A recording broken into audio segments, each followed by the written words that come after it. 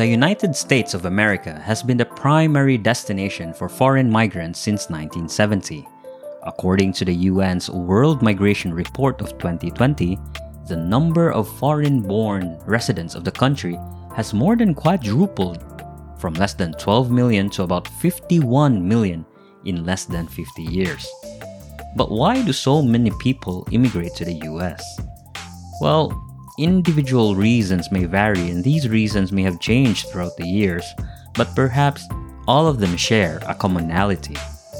It is, of course, the promise of the American dream.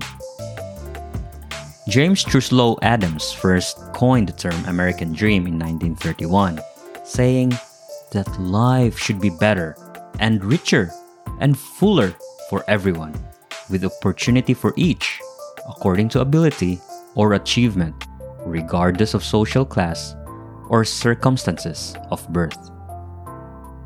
According to the Census Bureau's 2018 American Community Survey, there are now about 4.1 million Filipinos, or Americans with Filipino ancestry, residing in the US.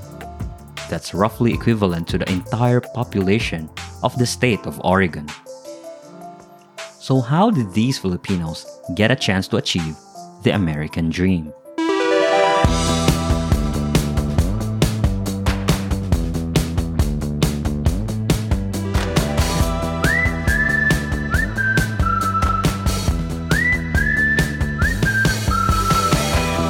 Hello and welcome to the 65th episode of Banana Q Podcast. And in this special episode, we get to interview not one, not two, only two, Filipinos who moved to the US through two of the most common routes. First, I chat with Angeli Angara, who moved to Phoenix, Arizona through the sponsorship of her employer. Followed by a conversation with Cedric Macapagal, who got his green card through a US citizen petition filed by his parents living in California. Without further ado, here's our conversation. This segment, we have a very special guest in the name of Angeli Angara, the co-host behind the Retrospectives, a nostalgia podcast. G, welcome to the show. Thank you so much for having me, Ray. It's so good to be here. Awesome. And in this episode, we will be tackling about Filipinos who are living in the US. So G, why don't you start by talking about your background in the Philippines? Where are you originally from and what line of work do you do? Sure. So I grew up in Laguna, Calamba, Laguna specifically. And I moved to the US right around 2008. So right around when you guys are moving from, Cebu to Manila, when I listened to your podcast. So we're moving right around those times. And my background is actually information technology. Awesome. I graduated in Letran Calamba in 2002. And I got really lucky that at the hype right before the whole call center became such a big industry in the Philippines, I was one of the ones that started in a call center called eTelecare. They're no longer around because they've been bought by so many different other call center companies. So I started with them after college. And then from there, they moved me to the US, to Phoenix specifically, because they needed project managers. So I was in the IT part of the call center building. So we were deploying computers and telephones and then turning on the technology to make it happen for the calls to transfer from the US to the Philippines. That sounds amazing. I know. I got really lucky. I'm super duper blessed that I got connected to, the right people within the company that allowed for me to migrate from the Philippines to the US. Because I used to travel back and forth quite a bit. And I used to stay in the US for 6 months to do projects and then back again in the Philippines for a few months and then back again in the US. That they've decided maybe it's just time to get her a permanent residency so we don't have to spend so much time and money, flying her back and forth. So, and then from there, I decided to stay to the US when, and just kind of stay here for good because I thought it was a good move for me to stay here permanently. But since then, I've moved to finance now. So now I'm in finance. I'm no longer in IT. That's awesome. There's a lot of things to unpack there. first, my Yeah. history is a little bit rusty, but Calamba, Laguna, there's something to do with Jose Rizal, isn't it? About Right. Yes, you're right. He was born in he. I think yes, he's born and raised there. Yeah, awesome. Okay, okay. Then you're then I'm right. right. Are you by any Yes. chance related to the great Sigat Jose Rizal? No, Oh, no, I'm not. Although he's very, his house is actually super close to where I used to live. whoa, that's awesome. Like So you're literally a neighbors of Jose stone's Rizal. throw away. Oh, Yes, neighbors. thank you. Yes, You are the yes. closest person to Jose Rizal that I know. So thank you very much for that. And then you mentioned 2008. So it's in the midst of global financial crisis, right? Or was it just at the Yeah, cusp of it or before? just about. Just about Just to. about. Yeah. So It was 2009 when the whole bubble, burst. So you started off with information technology, and then at that point in time, a lot of work from the US got actually transferred to low cost countries like Philippines, right? Myself, I started working with Citibank in Makati, essentially doing the Yeah. same thing because of the global financial crisis. Companies around the Right. world are looking for efficiencies Yeah. and cost effectiveness, and that is why the Philippines boomed in the kind of call center industry, shared service centers. I know.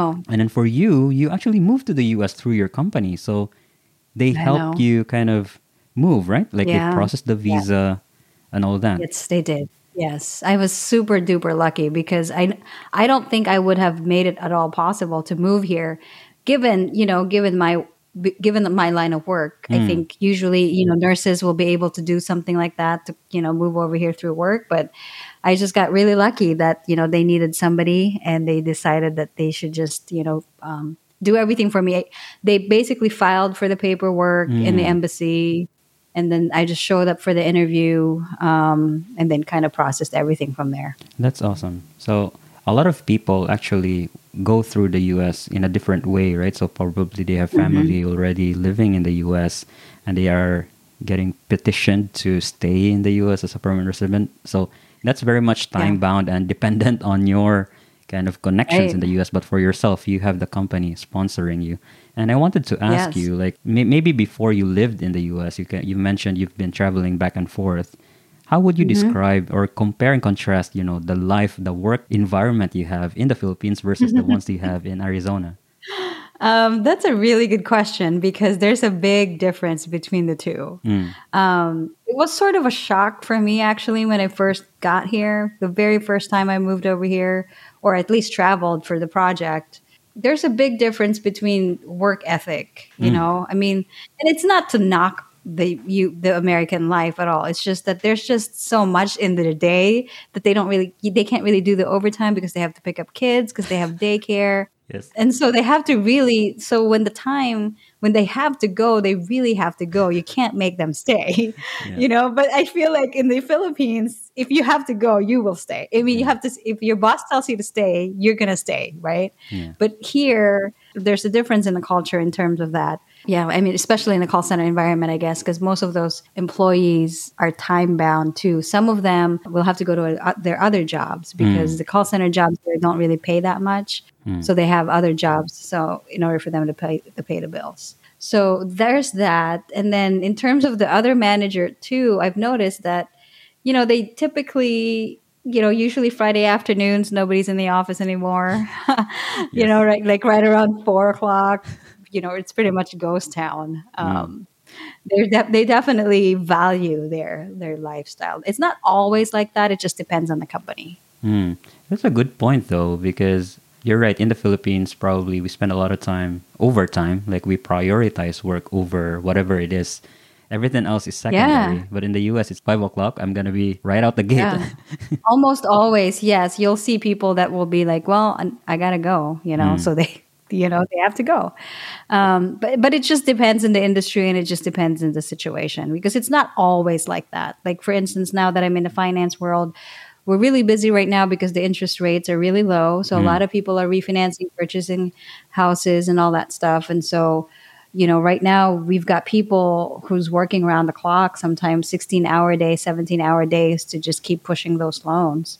So there is that. I mean, people still strive to do the work-life balance, but it just depends on the industry that you're in. Yeah, let's talk about that. You shifting from information technology to finance. It's a lateral move, and in the Philippines, it's quite hard to actually make that move, right? Because Yeah. going to a job, they will require, oh, you must have 4 years experience with this. Right. You must be a graduate of this degree. You must have a Uh-huh. pleasing personality. I don't know what that means, to be honest. But how did you do that? How did you move to a totally different industry? Gosh, again, I got really lucky. When I permanently moved here, I started networking with a bunch of other people who were people that were outside my IT industry, like people I actually met at the gym. I started talking to them and stuff and started, just, going for lunch, dinners or whatnot. And this friend of mine that I met at the gym, she was a branch manager at one of the banks in Phoenix. And, I told her that I was working round the clock because being in IT, sometimes, almost always, actually, not sometimes, you're sort of on call almost on weekends and at nights. And I was really getting stressed and I didn't really want that life for me anymore. So I was trying to look for other industries. So she told me that the bank life here in the US is a lot more, let's just say it's easier for you to have that. It's easier for you to attain work-life balance.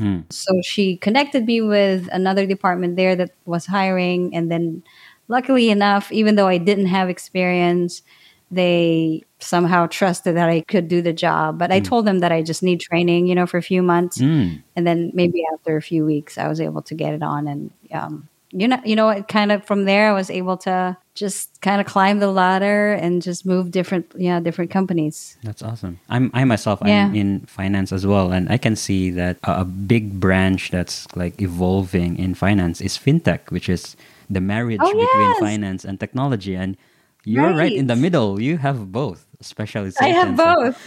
I got lucky. So you mentioned that you kind of got into that conversation through a person in the gym. And I think in the US, that's quite normal, right? To have small talks with total strangers. Whereas if I contrast that in the Philippines, that doesn't necessarily happen. It doesn't happen. I know. No, it doesn't. I don't know. I guess they just value networking here. I guess for as long as they think that you could do it, they're willing to give you a chance. I think they're more maybe trusting in that way. Yeah. I think in the Philippines, it's a lot more competitive, don't you think? Because there's the workforce there. There's just so many people trying to get into the job, I guess. I don't know. Maybe. I think you're right. In the Philippines, it is very competitive in a sense that unemployment rate is quite high. And so if there's an open position, there are probably 20 able-bodied that will be, just looking for that job. Whereas in developed countries, potentially there are more jobs than workforce. And that's why there's more choice. Like, if you can't offer me a good deal, then probably step away and move on to another opportunity. You're right. That's probably one of the good things about being in a developed country. You have more choice as to work. Yeah, I guess. Yeah.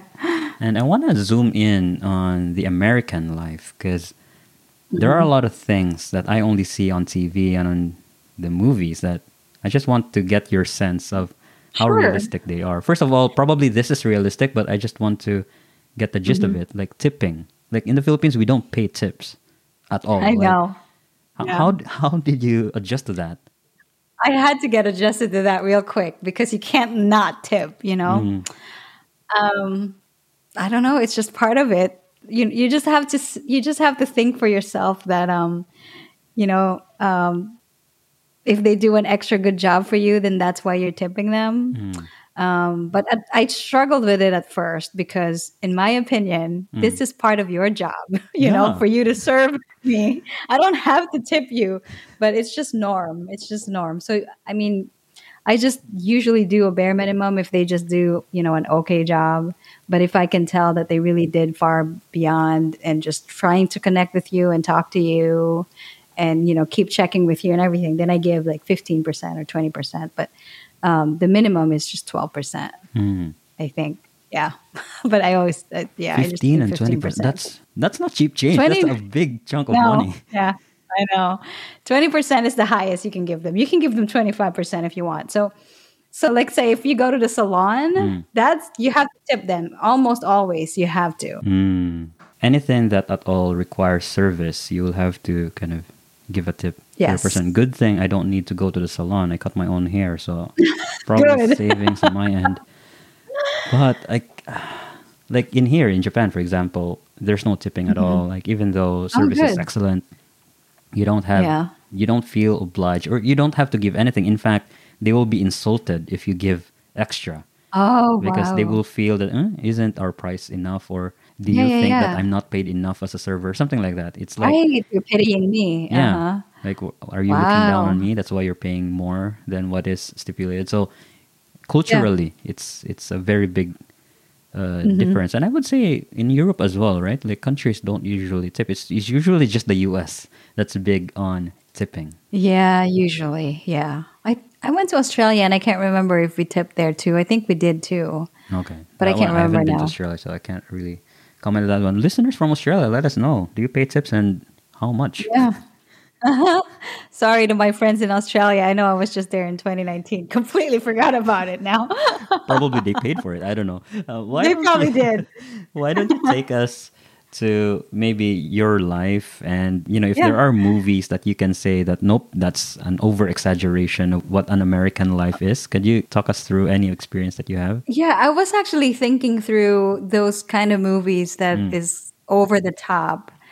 And to be honest with you, the ones that are probably over the top are the ones that are ultra rich, which obviously I'm not privy of.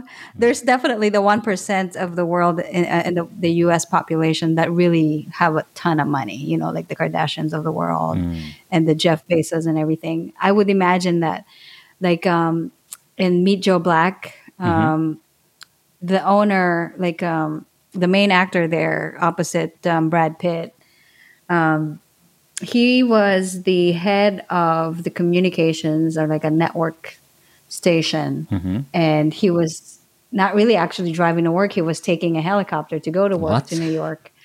Yeah. And I would think that that's over the top, but to be honest with you, maybe if you have the lifestyle, I've heard of it, that it is possible. Like for instance, the actors and actresses that live in Hollywood, they actually really truly have helicopters so that they don't have to drive through traffic, because the traffic in LA is actually really bad. So instead of taking, cars or buses or whatever, tour buses, they would much rather just take helicopters. So it is, I would say that most of the time, I would say 90% of the movies that I have seen truly is like the US kind of life. Yeah. I It's see. close to it. Yeah. Well, why don't we talk about your daily life? Gosh, it's pretty boring actually, but because I work from home now, so Oh, yeah. when the pandemic hit last year, I started working from home and I started working remotely. So my day pretty much consists of waking up in the morning, making myself some coffee, making breakfast, doing a little bit of a slight workout to kind of wake myself up, and then I sign on during the day. And just kind of work sort of, 8-hour, 9-hour day, and then log out and then do my actual workout, make myself dinner, watch some show, and then would read a book, then go to bed. That's pretty much it in the day to day. And I have a cat that I take care of. Nice. He takes up a lot of my time because he can be kind of high maintenance. So he likes to go out of the house sometimes and play with the cats, around the neighborhood. So, he keeps me company during the day.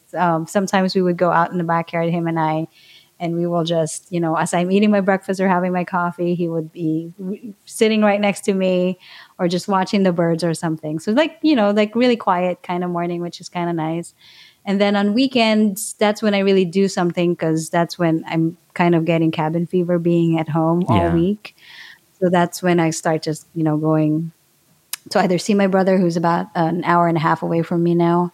So I would sometimes go see him, or, I would go check out the local places to go out here to just kind of see what else is, out here that I can do to kind of entertain myself.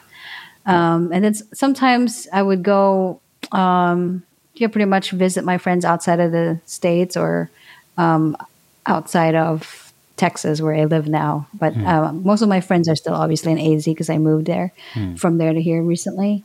that's, honestly pretty much it. There's really nothing major or grand in the day to day. But before, when I was working from home in Phoenix, there's more action there in terms of, you drive through traffic. It takes about maybe 30 to 40 minutes to get to work.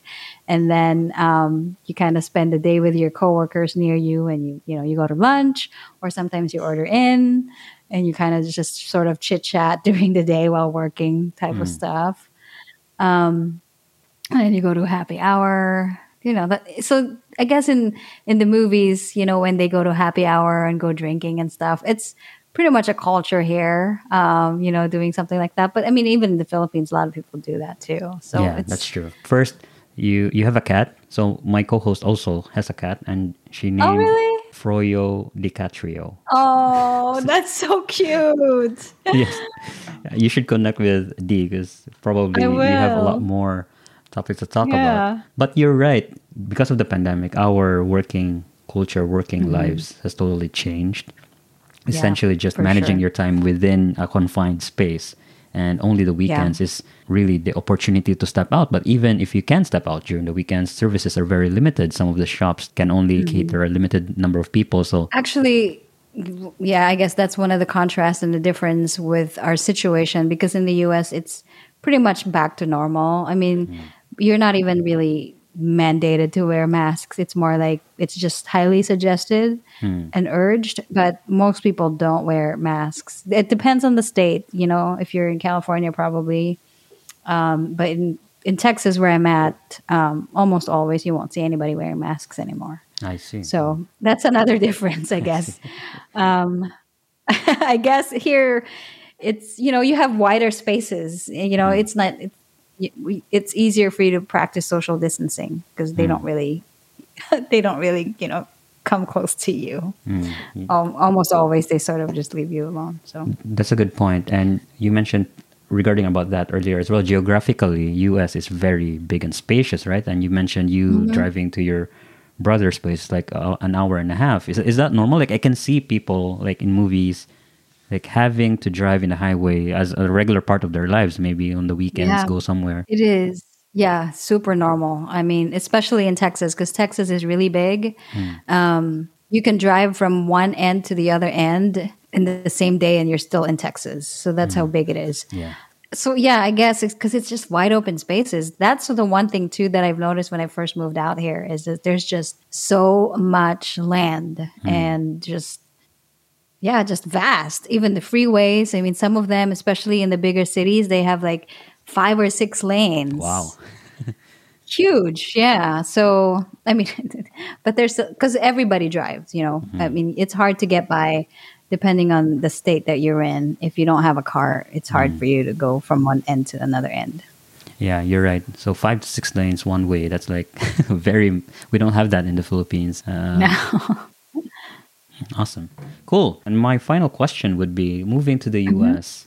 Well, was it all worth it? Like the sacrifice, you leaving behind your comforts of your life in the Philippines, moving to Arizona. Would you say it's worth it? That's a really loaded question because it's I wish that it's black and white, and I wish I can say yes, it's totally worth it. And I guess I guess the finance person in me always don't give a full 100%. You always have to give ranges because it always depends on the situation. I would say it is, yes, worth it.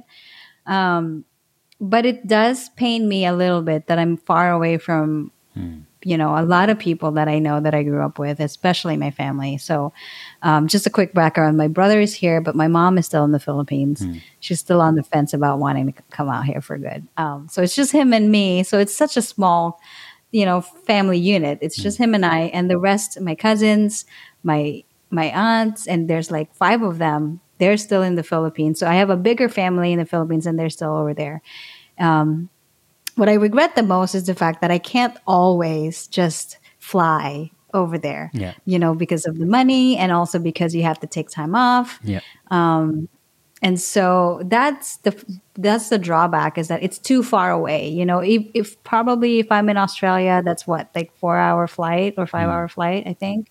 So it's a lot quicker and accessible in that way. But for me, traveling to the Philippines will take me literally the quickest way to get there is about 16 hours. You fly to Hawaii first, about 6 hour flight, and then Hawaii to the Philippines for another 10 hour. So is it worth it? Yes, but there's some, some stuff that's kind of heartbreaking a little bit. It's just the fact that you're away from your loved ones. And it's never enough, when you see them and you come visit, you're happy about it, but then after a few weeks, you have to go back, and it saddens you a little bit that you won't see them again for maybe about a year or two. I was supposed to go back last year, but because of the COVID situation, I had to postpone the flight or cancel the flight for now until maybe it's safe to fly back again. Cool. G, thank you very much for your time. This was an insightful conversation. And if you want to catch more of G, please consider listening to the Retrospectives, a nostalgia podcast. G, thank you very much and hope you have a good day. So much. You too. Thank you. Let's bust right into it, Sid. So why don't you give us a little bit of your background, where you're from originally in the Philippines, and what is it that you do for a living? My name is Sid Macapagal or Cedric. I'm from Cebu City, Philippines. I was born and raised in Cebu. I was a teacher for 4 years. I graduated 2015, and I taught high school English. Nice. And other subjects in the Philippines. Yeah, so I was a teacher. Nice. How did you end up in the U.S.? Tell us the story about you living in the Philippines and then transitioning to the U.S. How did that all happen? It's a family for me. My mom lived there for almost like a decade, since 2006, 2007, something like that. And then decided to petition us when I was like probably 18, 17, something like that. And my other brother as well, when he was probably 15. But the paper took way too long. So I was petitioned 17 and I left when I was 22. Wow. So 5 years. So took a while. What's the process? Like, your parents obviously did some paperwork in the US to petition you to come over. But what did you have to do on your end while you were still in the Philippines? Did you go for an interview? Basically, it's petitioning an immediate relative through an American citizen. So if you're an American citizen, you can get your spouse, you can get your parents, you can get your unmarried sons and daughters under the age of 21. And I think that's it. So basically, you can bring any of those. So I was under that category because I was unmarried and I was under 21. So for my papers, it was basically just like an info sheet. And since I was a student, so I didn't really have to declare a lot of stuff. Basically, I just have to do this info sheet, birth certificate, and all that. That was like the most important document. But this is where the problem lies. So people who are going to the United States via that route, via family petition, you need to have secondary documents. What does that mean? It means it's anything that proves that you are who you say you are. So pictures from your mom when you were a kid, like it was me and my mom. My mom was in the United States. So I have to prove to the consul that I am her son. It's not enough you have all the paperwork. You have to have proof that you are who you say you are. Gotcha. So you need to show like probably pictures, not pictures when you were already big, like you're 7, 8, 9. No, baby pictures. Baby pictures. You need to have like probably like a baptismal certificate or your ultrasound that says your name. Yeah, like it's really like that. Like this is with me and my mom when we were like, I was a baby. We went to SM Cebu, something like that. I imagine if you applied today, that would have been a lot easier through digital social media, right? Like you can just, here's my Facebook account. Look at me. That's me when I was 2. Like everything is digital. Yeah, well, back then, Facebook was there, but it wasn't like as prominent as today. But yeah, I had to show that, and then obviously our pictures were from 1993, 1995. It's hard to find. Let's talk about then you moving to the US. Like, can you talk us through that experience? Like your first time landing. How was that like? Oh, I still remember. I still remember wanting to not go. Oh, why? Well, if you live in the Philippines for 21 years, your whole life is here, and suddenly you grabbed by the collar and just decide like, oh, you're gonna go live in another country for the rest of your life. And it's not my, it's my parents, because like they decided to. When you're 18, like you kind of have a sense of what you want to do, Mm. and all that, but not really other people would feel going to the United States. I'm pretty sure I'd sound super ungrateful or sound so privileged of I don't want to go to the United States, but but like that's what I felt. It wasn't really something about being ungrateful. It's just where you want to go. You know what you want to do, but you can't do it. But if it's for family, that's why I decided, okay, I'll do it. I'll try to live my life in the United States. And I wanted to ask, like you've mentioned a very important thing, right? Like there's a difference between you getting invited for a green card through family because you don't feel the pressure of actually looking for a job, actually looking for a visa. What was your story? When you were in the US, did you have that urge to look for a job, or what did you do in your, say, first 3 6 months? well, I really wanted something to do. That's why I was looking for a job. Mm. But then I was looking for a job that was more in line Mm. with what I studied. Mm. So that's kind of like a whole thing, because obviously, you're Filipino with an English teaching degree Yeah. in an English speaking country. Yeah, I get what you're saying, because why would you hire a non-native English speaker as an English teacher teaching native English-speaking students? Like, it's a bit strange. So I get your kind of dilemma. Yeah. Yeah, like that's the thing. But eventually I got a job as an English teacher Awesome. in America. So that was the thing. But it took a while. It took a while, like a whole lot. But being an English teacher, it's not just about communication. I know a lot of students don't know about verbs, don't know about nouns. It's about English. It's about grammar. It's about composition. It's about literature. It's in the English language is not just about how do you do and talking and knowing how to pronounce words. No, it's a whole subject. So I know I can handle that department. I can definitely teach you about the speech patterns, about direct object, indirect object, object to prepositions, all that. And they don't know how to do that. I can teach that. Mm. So that was my take on it. And yeah, I had received an email. The director of the school was actually an American who lived in Abu Dhabi. Mm. So that's like the connect the Filipinos. So she lived in Abu Dhabi for like 10 years, something like that, as an English, like a director, something about education. Mm. And that's when she had an interaction with Filipinos. Mm. And because of her interaction in Filipinos in Abu Dhabi, she's in UAE, she has this affinity of knowing what Filipinos are Yeah. as a worker. Yeah. And she definitely told me that. So she knows that the Filipinos are very well. We speak English very well, and we're very hard workers, etc., etc. So that's why she gave me a chance Mm. of the interview, and gladly enough, they definitely asked a lot of questions and all that. I did the demo, and yeah, I taught high school English for about 2 semesters. So that's like a year. I taught high school regular curriculum English, which is general English. I taught honors English, or it's the higher level of English. I taught writing classes, U.S. history for some reason, and and economics as a sub. So yeah, I did that for a year. Yeah, for a whole year. Yeah, but it took a while. It took a while because I really wanted something that's in line with what I studied. Mm. You've mentioned you landed in LAX. You taught in California? Whereabouts in I California? taught in California because I am living in California. Mm. I'm living in Huntington Beach, Oh, California. wow.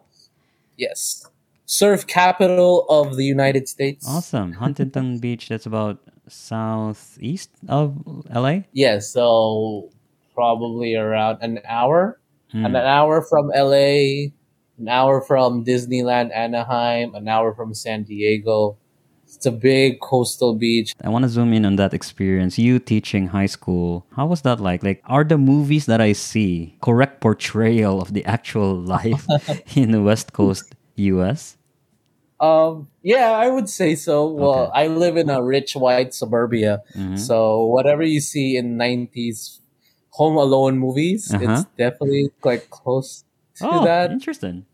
People walking their dogs, Wait, hold people. on. Home alone. So you mean Oh, leaving your kid home alone is normal in no, California? not that, but basically like the The scenario vibe, of the it, vibe. like Okay. yeah, the vibe of if if you're living in the suburbs, if you're living from Orange County, people tend to their yard, people walking their dogs, Hmm. people are super buff, they go to Whole Foods, they jog in the street at 11 a.m. or 12 p.m. or 1 p.m., which is super super hot, but they still do it for some reason. I don't know why. They jog without their shirt. Ah, It's crazy. that's Yeah. awesome. Do you So do that as well? no, no, no. Who would do that? For eating it. Well, if you're California, it's the sun is always rising. That's for sure. Nice. But the wind is cold, which Gotcha. is nice. Why don't you describe to us like the level or the type of students that you have in your school and compare and contrast that with the type of students that you have in the Philippines? Oh shoot. Okay. Okay. It's a whole thing because I taught in a private school, so that adds to, and it's expensive. If Mhm. if you know, if you're in the United States, private school is a luxury. It's a luxury. Yep. People just they just go to public school. But if you have the cash, if you have the money, yeah, I have some students who are they're white and they're super smart and they're focused. I have some that are also white, but they're not. There's one student who is super rich. They have like a ranch with Ooh. horses. So they're like she's an equestrian. Wow. So she competes, and if you're studying in that school, the schedule would work for you. You Mm. can say I don't want to go to school. That's fine. They can do that. They're super rich because they get Mm. vacations and the horses get vacations. So if the horses get stressed, they get massages, they get to go to a spa. Wow. Their horses get vacation. That's how rich they are. Ah. That's crazy white people rich. And I have a student that's like a Formula One racer. What? Okay, High school so student. a high school student. No, NASCAR, not Formula One. NASCAR. I have a student that's a NASCAR driver. I'm not sure if he's like an apprentice, but he's part of the NASCAR scene. Mm. And I have like a baseball player, and yeah, so those kind of students, they don't really focus on education, but they can manage. Mm. I have other students, I have also Hispanic students. I forgot. I remember this one student.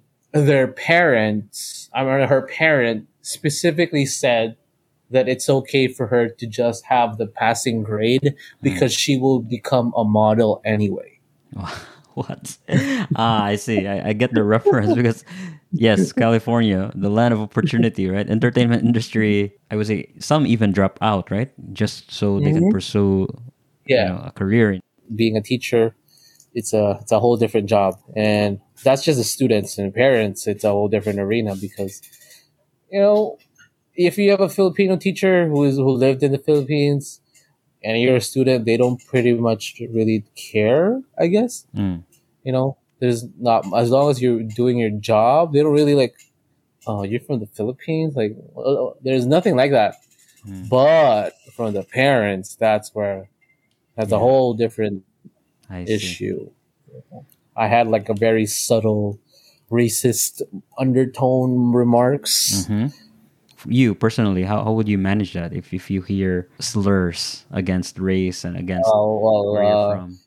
like for example, like they would ask, "Oh, so where did you learn how to speak English?" Or like, "Oh, so you study in the Philippines, something like that?" Yeah, I would just say, "Yeah, yeah, I study in the Philippines." I kind of just like answer it as straightforward as possible, so that they don't have really other follow up questions. Mm. And but you feel it, you Yeah. feel it when they. That's the thing with like with Americans in general. Like you know that they're overly polite because you know that they have something else that you want to say. You Mm. know, I guess like probably not just Americans, but it's more highlighted because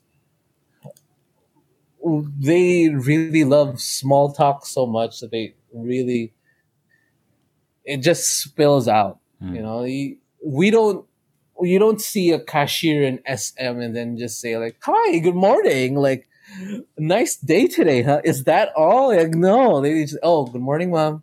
Thank you." Like, that's it. Like, we don't do that. But they have that kind of attitude. I probably I'm generalizing, but like that's my experience. And then you know how polite they are with that kind of quote unquote fake politeness when they say something that's say something that's derogatory or bad Mm. in disguise with something good, like Yeah. how they say it, you know for sure that they're dissing you or they're throwing shade at you. So Gotcha.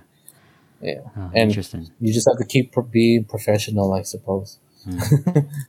And I wanted to ask, was it all worth it? Like all the effort, all the sacrifice, moving to the US, would you say it was worth the while? I would say I think it's more my parents' side who did all the heavy lifting. But for me, it was more emotional. It was more, when you're 21, you're 22, it's like you're like it's the start of being an adult Mm. and, living your life and proving to the world that you can do it. Yeah. So, that kind of was removed from me. Mm. So that really affected me. But me being a teacher was just being like I guess a stroke of luck. I did work a lot of other jobs. I worked in a Ross, which is a department store. Mm-hmm. I worked as a med tech. I worked as a caregiver. I worked a lot of different jobs, and that just goes to show that if you're willing to work and do what you need to do, you'll definitely live, Mm. and you can definitely survive in the United States, and you can definitely kind of start your life if that's what you're looking for. Taking control of your life and knowing that it's a whole different world from what the stories of our parents and lolos and lolas who moved to the United States. It was a whole different thing because obviously there was no work from home. Yeah. There was no like you're in the Philippines, your boss is from Singapore or your boss is from the United States and you're earning dollars. There's no such thing as that back then. But now it's like a whole do I really need to go to the United States? Do I really need to go? I can earn dollars in the Philippines and Yeah. live in a third world country. But then again, it's the experience. It's a whole different. I guess for me, it was the experience of living in a first world country, experiencing a different culture, Mm. food, meeting different people. I love my coworkers, just the vibe, Mm. going to different places. Yeah, I guess yeah, for sure, it was all worth it. If a listener is on the fence going to the US or not going to the US for work or otherwise, could you give one advice? What would you advise to that person? You want to go there, but you're scared because you're going to fail. I guess you just take the leap of faith Mm. because in America, definitely super scary. I know, I definitely that's for sure. But beyond that, there's a lot of opportunity. I can definitely vouch for that. I wouldn't really say that it's going to be a delightful time, but well, I mean, we're Filipinos, we can do it. Whatever they say, you can make it. Thank you, Sid, for your time, and this has been an insightful conversation. Keep safe. Thank you, thank you, thank you.